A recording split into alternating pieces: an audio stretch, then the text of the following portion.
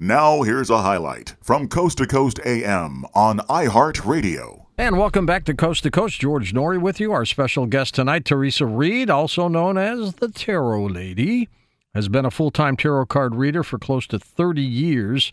In addition to doing private tarot readings, teaching tarot classes, and speaking at tarot conferences when they had them, Theresa also runs a very popular website called thetarotlady.com, where she gives out advice, inspiration, and tips for tarot lovers of all experienced levels. Theresa, welcome to the program. Hi, thank you so much for having me. I'm glad to be here. I am fascinated by tarot cards. You must have been too. How'd you get into this? Well, I actually got into tarot quite by accident. I was a typical teenager trying to figure out who I was back in the 70s and 80s, Yeah. and a girlfriend's mother actually did astrology, and she read my astrology chart, so suddenly I got into it because it made so much sense to me at the time. And on one of these very rare outings to the mall, I was in the bookstore, and I was looking for an astrology book, and I saw a tarot deck, and I had seen them in the movies, like most people, and I thought, on a whim, I'm going to take this home with me, and I fell in love with them, and I've had a tarot deck in my hands ever since then, and that was 40 years ago. And it hasn't stopped since, has it? No. In fact, I have too many tarot decks now. And the decks have how many cards in them, generally? Generally, a traditional deck has 78 cards in them. And there are newer decks where people might add extra cards, but a traditional deck is always 78 cards. And your new book just came out, right? It just came out about 24 hours ago. That's great timing. See, the tarot card said you were going to be on my show. Yes. They predicted it. Was it difficult for you to read tarot cards? Did somebody have to teach you?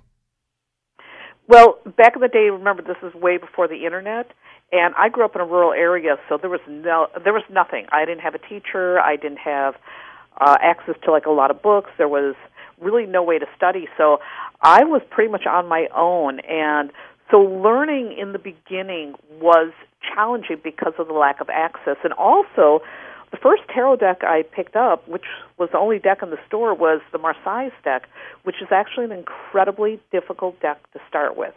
So you have to really want to learn if you are picking it up under those circumstances. The second deck I got was the Rider-Waite-Smith deck, which is the deck I still use to this day. But that one spoke to me a lot more clearly, like it does for most people, because the tips are illustrated. So it is an easier deck to read with, but I started out the hardest way possible. And where did you grow up? I grew up in Wisconsin. Oh, yeah. And, yeah, in a rural area. It's no longer very rural, though. We have suburbs out there, so it's grown up quite a bit from the time I was there as a child. How much of the tarot cards are your interpretation of what you pull? Well, here's how I like to explain it. When you're learning tarot, there are traditional meanings that anybody who wants to learn it should know those traditional meanings because they form the foundation, and they also they're like a springboard for your intuition. So they, like a house, it's a really good solid foundation. But your intuition is what really creates like the decoration. It is what makes the flow happen. So you kind of have to have, I would say, 50-50. You have to have the knowledge. You have to understand what those cards mean.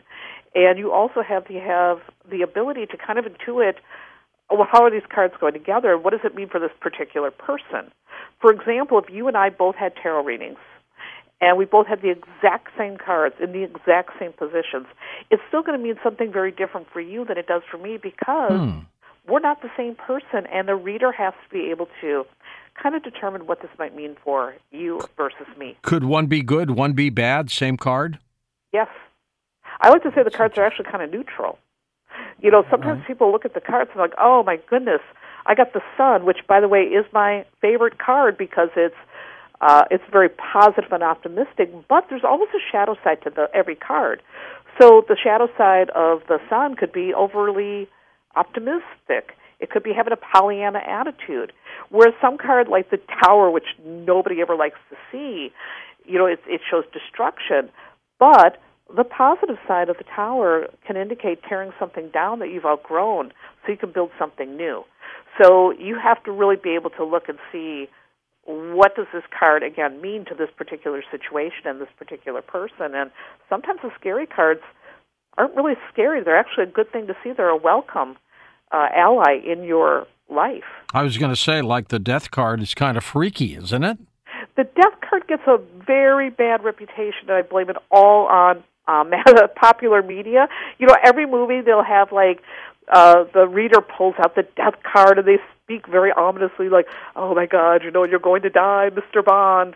And that's not what the death card is about. The death card actually symbolizes a time where things in your life are transforming, some things are going by the wayside, there's something new on the horizon. It's a card that signifies a massive and very important change in your life. Now, the death card, try to refresh my memory, Teresa. What does it look like? In the traditional Rider-Waite-Smith deck, it has a figure, a skeleton figure actually, on a horse. And it kind of looks like the Skeletor figure from, what is that show? I think it was He-Man, whatever. And he's got a big flag, and he's riding a white horse, and there's the sun rising in the background. And he's in armor, too, right? He's in armor, yeah. He's wearing black armor. And there's figures around him. There is a king that looks like he's dead. There is a pope that is begging. There's a woman it looks like she's fainting, and there's a little child offering flowers to the figure on the horse. See, now, who wouldn't find that freaky? Well, a tarot reader doesn't. You know, we look at that very differently. We see it as something is coming to an end, out with the old, in with the new. But yet, to somebody who's new to tarot, it can be a very fearsome image. Just like, again, like the Tower card, it's a very scary-looking image. But once you know the meanings, and again, you have to look at what the story is that the card is trying to tell, you might be looking at that completely differently. When you're doing readings for people face-to-face, who picks the cards, you or the individual? First of all, I do not do card readings face-to-face any longer. At this climate, nobody does that because it's too dangerous. Because of COVID? Because of COVID. But I stopped actually doing face-to-face readings a couple of years ago. Do you do Zoom and things like that? I don't like Zoom. I do it strictly over the phone, kind of like the way you and I are talking. And there's a reason why I do that. It's because I don't have any distractions. I find Zoom and actually in-person readings to be quite distracting. When I used to do readings in person, I would allow the other person to shuffle the cards, but once they shuffle and cut it, the deck is in my hands. I'm the one laying out the cards and looking at them. Interesting. Will you ever go back to in-person readings, ever? Oh, God, no. Never. That's it, huh? No. It's just, you know, not just because of the COVID, it's just not safe. And so I feel safer doing it over the phone, and also, again, it's less distracting. Sure. There's not people running late to their appointment. Actually, doing it in person is kind of a hassle. But you're not saying as a tarot reader, COVID's going to be with us until the end of time. No. Good. We'll be back to doing these readings again in person. In fact, there's a lot of readers who are still doing readings in person, but they have, like, some of them have plexiglass between them and the client, and they have a face shield. And I'm sorry, but the idea of doing a reading like that and sitting 6 feet apart from somebody doesn't make sense. It's different. It sure is. Do you know Art Rosengarten? He is a colleague of mine. I do not know him very guy. well, but I know of him, of course. Good guy. He's been a friend of ours for 20-some years, and he understands tarot. He's pretty marvelous. He's quite knowledgeable. Yeah, it is. If you had a room of 10 tarot card readers, Teresa, in a room, would they all come up with 10 different readings if they pulled cards? They might, yeah. Because here's why. People are going to always have their own way of delivering information. You know, they may still come to the same conclusion or similar conclusions, or they might see something that the other reader's not seeing. So there's definitely going to be some variation. You know, and I always encourage readers when they're learning that you got to develop your own tarot voice. I mean, if I'm doing a reading and trying to sound exactly like Art Rosengarten, for example, that's not going to be really intuitive. It's not going to be me. It's not like it's being channeled through me. Then it's me being like a tarot automaton, and I don't think that's a good idea for anybody. With students, I always say, okay, listen, here's some meanings, but please look at these cards. Tell me what you're seeing. Look at the story that's unfolding, and tell it in your own voice. Are the readings also about events as opposed to an individual? You mean like world events? Yes. Oh, yes. And you want to hear something really interesting? I'd love to. Every time there's an election, it doesn't matter what side wins or loses. There are always the other side, the losing side, wants a reading on. They're assuming that their life is destroyed now, and they want to know if they're going to go on. Every single time, I always get these readings after an election where, I mean, you wouldn't believe it. It's really kind of funny, actually. It's like, no, your life is going to go on. You're going to be fine. You're going to have to maybe adjust a little bit, but you'll be fine. Will tarot predict things? Tarot can predict things, but prediction isn't a perfect science. I like to say that the cards, always tell the truth, but sometimes readers can be inaccurate in their delivery. Like you might misinterpret something. But yes, they can predict. And I mean, I've had many instances in my own life where I've done readings for myself where they've predicted things, and it's been very helpful. Teresa, would you say that you're psychic? I would. People are funny about the word psychic. Let's just talk about that. As soon as you say psychic, people have a misperception of it. Sometimes, Yeah, well, they assume... Not on this show, believe me. But your show's, open to it. But a lot of people, when you say psychic, they're like, oh, well, tell me, what's my middle name and what color underwear am I wearing? It's like, that's not how this works. Whether you call it psychic or intuition or whatever you want to call it, it's the ability to channel information without facts. It's that feeling. So I would probably say, yeah, I'm psychic or intuitive or whatever you want to call it. But there's absolutely misconceptions about what that means. Intuitive sounds more scientific, doesn't it? It sounds more scientific, but I think it also is more palatable for people because, again, when they hear psychic, they have a misconception of it. And I think most people can find the word intuitive to be a little bit more acceptable. Have you ever used intuition for yourself? Oh, my God, yes. All the time, I bet. Well, one of my favorite stories about intuition, I pay attention to my gut. There's a book called The Gift of Fear by Gavin de Becker, I think his name is, which is all about how your intuition is always trying to save your life. And in the book, they always talk about how a lot of people ignore it because they want to be nice. Well, many years ago when I was living in New York, there was somebody who was flirting with me. And, he was a really friendly guy, et cetera, et cetera. And for some reason, I got a bad feeling about it. I wrote about this in my book. I got a bad feeling about it. I'm like, this guy's really funny and all that, but something isn't right here. Did you know him? Well, yeah, we were people who would run into each other all the time. Ah, okay. And so it was always very friendly. He was always really sweet, and not a bad looking chap either. But something was off. So I'm like, no, we're always going to just be friends. We're going to be friends. And he ended up doing a very, very gruesome murder. No way. Not. It was actually a very famous murder, and I can remember. Could you have been one of the victims had you dated him? Who knows?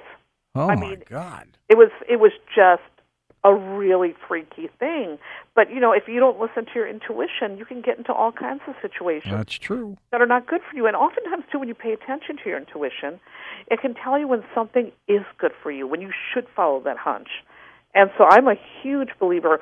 When I get a sign or an omen, or even sometimes I get dreams that are really pretty crazy, but I pay attention to it.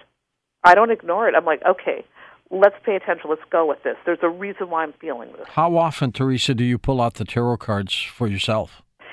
I don't pull them out very often for myself. I would say maybe I always do a yearly birthday reading for myself. I think that's the best time to do a reading, by the way, to just kind of get a feel for what the year is about. But sometimes if I'm having trouble sorting out a situation, like let's say my emotions are getting in the way, I'll toss some cards for myself to see, okay, let's look at what's going on here. Let's see if I can reflect and find the truth of the situation. So, I actually did a reading for myself today. So every once in a while I'll do that, but I'm not like going to those tarot cards for myself every day like, oh my God, I've got to, get a hit of a tarot reading. I don't think that's healthy. What do you think people come to you for generally? What do they want? Generally, people want to know what's ahead. They want to know... And what kind of things, though? Like relationships, jobs? Well, love is always the most important topic. Is it? Oh, yes. And but I actually work with a lot of entrepreneurs who want to talk about business and money, and I love those topics. That's smart. What about operations, medical operations, and things like that? People, will sometimes come to a tarot reader or an astrologer wanting to know about, health. And as a tarot reader, you've got to be very mindful that you're not a doctor, and you can't be giving diagnosis or no, prescribe that's right. people treatment. I mean, you can't do that. And you can't say this cures. Right. They don't like that. No, what I can do is I can look at the energy around a situation, or if people are going into a surgery, maybe I might look at the astrology around the date to see what they need to know around that. But you can't, you've got to be very careful because you can get in a lot of trouble, or you can send people down the wrong rabbit hole. I had a lady once years ago. She was always kind of a strange woman, and she asked really strange questions, and she seemed like she was a little bit disturbed. So I was always trying to tell her, you got to get grounded, you got to take care of yourself, whatever. Well, one day she came for a reading. This was many years ago. And she said, I stopped seeing my psychiatrist and I stopped taking all my meds because this tarot reading is helping me better than any. I said, oh, no. Don't stop. And so I had to fire her as a client. I said, you need to go back to your therapist. You need to go back on your meds. This is not a substitute for it. And that's the thing when you're a tarot reader or astrologer, or, anyone who's doing this type of work, you have to be very conscious that you are affecting people's lives. Well, and it's not bad to go off your meds, but one, you need to do it with your doctor's support, and two, you got to do it like weaning. You just don't stop. Yes, it's dangerous. And the other thing is, it's not because of something I told her. She just assumed that, this is more like therapy for me. And it's like, no, this is not therapy. You need a therapist, a licensed therapist for what you need. And, another reader might have, maybe not thought that was a big deal, but I'm all about responsibility, and you've got to be very, very mindful about when you're dealing with the public that people might take things the wrong way or get mad or make decisions that are not good, like that. Listen to more Coast to Coast AM every weeknight at 1 a.m. Eastern, and go to coasttocoastam.com for more.